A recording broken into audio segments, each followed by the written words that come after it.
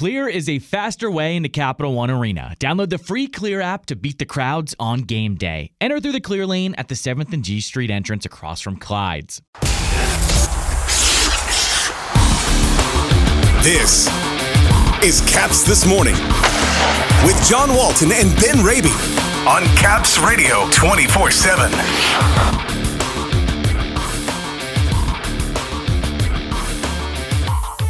A costly day on the waiver wire. Axel Jonsson-Fjallby and Brett Leason both get claimed.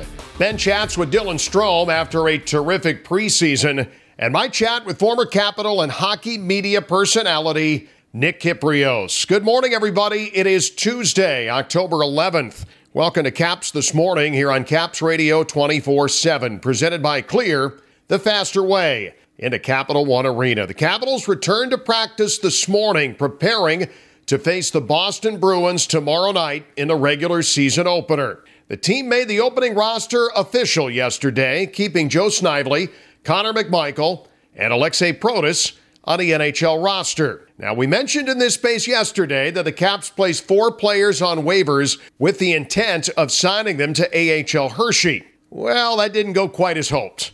Lucas Johansson and Henrik Borgstrom both cleared. They were assigned to the Bears. But Axel Jonsson-Fjallby was claimed by the Winnipeg Jets. And Brett Leason was picked up off the waiver wire by Anaheim. The moves definitely leave a mark on Washington's forward depth. 2 players still thought to have a place in the organization moving forward, instead now have moved on. At the end of training camp, Ben caught up with Dylan Strome, a guy happy to be wanted here in D.C. as the new season approaches. Here's hoping he continues his hot streak into the regular season. Here now, Ben's chat with number 17. What drew you to the game? How did you go from a little guy to where you are, but what drew you to hockey? Well, I think it starts with my dad. He played growing up.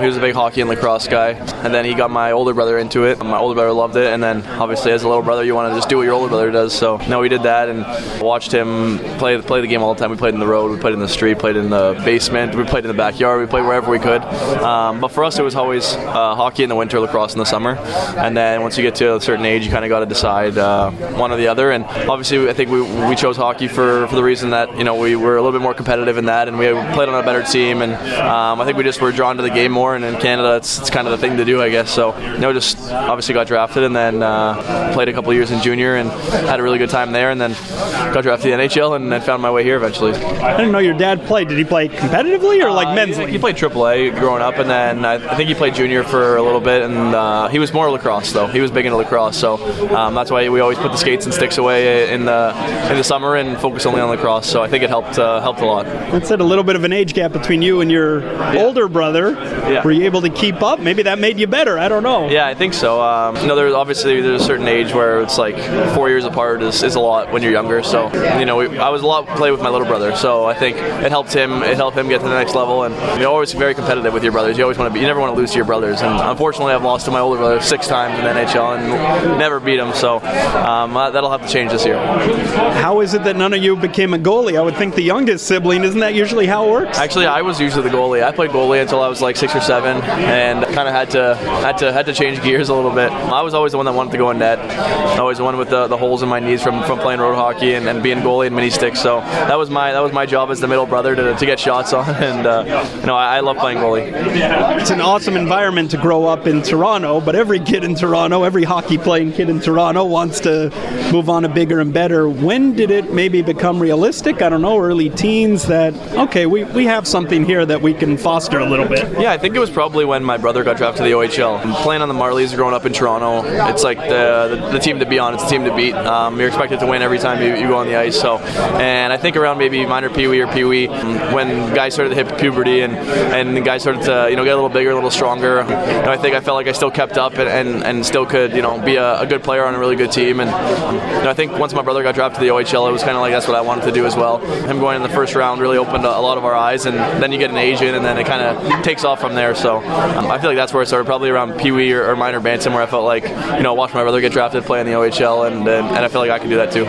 So you referenced off the top, your dad got you guys started, but it sounds like growing up, your brother, that was a real big influence for you. Yeah, for sure. Just, obviously there's a couple routes to take to get to the next level, and, once my brother went to the OHL, it was kind of like college wasn't really an option anymore. It was kind of, just wanted to follow in your brother's footsteps, and then you go to his games and you see like how cool it is to see a full rink, and wherever he's playing, you go see him on the road, and it's kind of like a mini NHL. So for sure, that's definitely where it started, watching him play in the OHL at 16, and then realizing that, I was only 3 or 4 years away from maybe being in that same spot. So I think it pushed me a little bit to get to the next level, and I feel like just being a student of the game and always watching hockey, and growing up being a big Leafs fan, and listening to the media there, obviously they're pretty knowledgeable about what's going on, and how each player plays. So I feel like I picked up a lot on that, and then just fell in love with the game, and realized I could make some money playing this game. Playing with Connor McDavid in Erie, I don't know if that was an interesting experience, how much attention was garnered on the team as a result. What was that like? How do you describe the experience playing with, a 15, 16-year-old Connor McDavid? Yeah, it was cool. He was on the Toronto Marlies as well, but he's my age, but he played a year up growing up, obviously, because he was the best player at both age groups. So, watching him for the last couple of years with the Marlies, and then seeing him get drafted to Erie, and then he reached out to me a little bit before the draft, because, that's kind of the spot I was ranked around, second or third overall there. So he reached out, and we became really good friends in my first year in junior, and then the second year when we went through all the draft process together. I think that was, just nice to have someone there by your side, kind of in the same spot, doing all the same interviews, and getting a lot of attention for our team. Obviously, a lot was regarding around him, but it's nice to kind of fly under the radar a little bit and be there for him, if he had a tough day, or if I had a tough day, we were there for each other. So I appreciated the friendship a lot. It's pretty cool then. You get drafted the same year. You got to be in that picture, right? They take the top 3 picks, and you're in the same picture with Jack Eichel in the middle, I guess? Yeah. Or Connor's in the middle, I guess? I don't know, actually. I think Connor was in the middle, and then... But they put the 3 of you together, Yeah, right? put the 3 of us together. So I know we talked about, it was kind of like I was going to go 3rd, 4th, 5th, or somewhere around then. I think 1 and 2 were kind of locked down, and so Connor stuck around to watch the 3rd pick, and it was a pretty cool moment. And then I joked with him after that I always wanted to be in that picture, the 1, 2, 3 picture. So it was cool to be in, and that was a fun day. Final couple of things you referenced a few minutes ago, the 0-6 record against Ryan in the NHL. I don't know how many bragging rights he takes over that, but is this has to be the first level you've actually played against him, given the age gap too? Yeah. So his my first year in the OHL was his first year out of the OHL. So we missed each other by 1 year, and then played against each other for the first time when I was on the Coyotes, and he was on. Actually, for the first time it was Islanders versus Coyotes in the regular season. Big rivalry. Yeah, huge. Yeah, my parents were at the game, so he actually scored a goal, and it was my fault that he scored, and I didn't play for like 3 or 4 games after that. So then he had real big bragging rights over me. So hopefully I think this might be my best chance to get him this year. So hopefully we can get to. You can finally come to the Eastern Conference and jump ship. Yeah, exactly. It's my first time in the Eastern Conference, so I'm excited for that. A little less travel, and we'll see how it goes. Just to bring it back to the present, as far as being here in Washington now, having come from Arizona and Chicago, I think with the exception of the bubble, you've yet to experience the Stanley Cup playoffs. Without looking too far ahead, how much are you looking forward to an opportunity here yourself, for the team collectively? It's a little bit of a different setting than you've been accustomed to in your career. For sure. I think that's every hockey player's goal, is to win a Stanley Cup and to get to the next level. So, I think it's something that obviously, you want as a player. You want to feel that atmosphere. You don't want to be going home in April or early May and watching the playoffs for, a month and a half or 2 months, however long it is. So, it's something that every player dreams of playing in, and seeing the packed crowds and how the energy is ramped up. So I'm excited to hopefully have a chance to do that. And obviously it's a lot of work to go till then, but it's something that I'm looking forward to, and hopefully get the chance to do this year. Generous with the time here. Appreciate it. Welcome to Washington, Dylan. Thank you very much. Thank you. He's going to be your second-line center on this team tomorrow night. You're going to see him on the first power play unit, too. Dylan Strome settling in just fine here in the nation's capital. Up next, my chat today with former Capital Nick Kypreos, a longtime media personality and now podcaster in Canada. We talk about Caps Alumni Weekend, what he's up to these days, thoughts on Thursday's opponent when the Caps head to Toronto, and Alex Ovechkin's chase of Wayne Gretzky.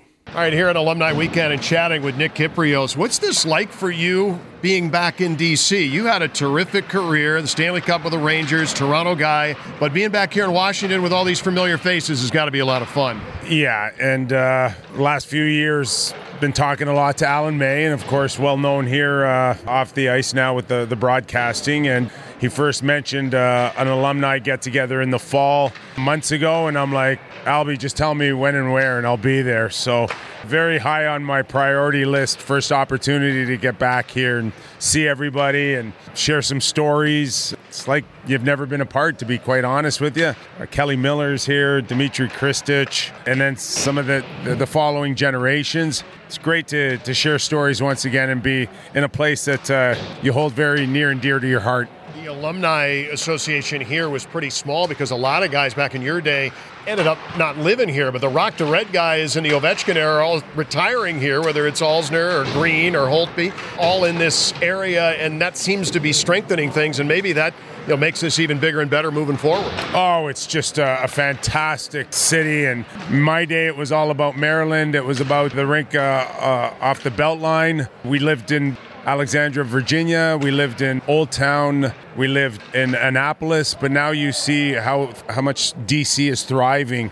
And we're down at the wharf the other day, and I'm like, this is phenomenal. No wonder people want to retire here. No wonder they want families to grow up here. It's just a remarkable growth in the past 25 years. And certainly understand why DC is the place to be right now for the Washington Capitals. You've got a lot cooking in the media world, and you have for a long time. I know you've got the show in Toronto, but what are you up to media-wise here these days? Well, I've been doing a podcast for Rogers and Sportsnet called Real Kipper and Bourne. It's Justin Bourne, myself, and it's predominantly following the Toronto Maple Leafs up there, but we certainly love talking about the rest of the league. I wrote a book a year and a half ago called Undrafted. It's a story of my life. That was a lot of fun. Started a beverage company, and believe it or not, our cocktails, I'm told, are in various parts of the city, D.C. We're doing a soft launch here in the United States, and it's started in the D.C. area. It's called Little Buddha. It's an organic 4% vodka cocktail in a can. That's been a fun project.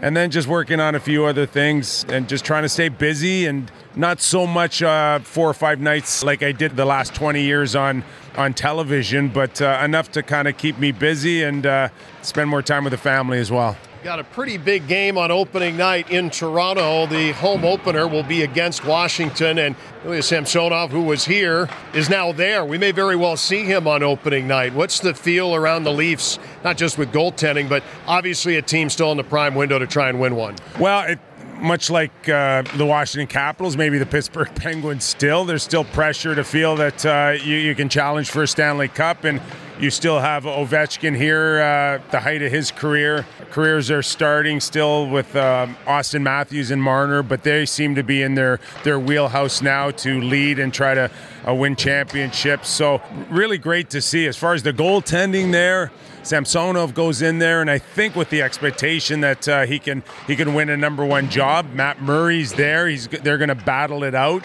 But it'll be interesting to see where Samsonov really kind of ends up. Does he take over the reins there, or does he fall into that 25-30 game? Tremendous upside still. I know at times it was frustrating for the Capitals with his progression, but there's a lot of upside there. We'll see how it plays out. Alex Ovechkin, last one for you here, Nick.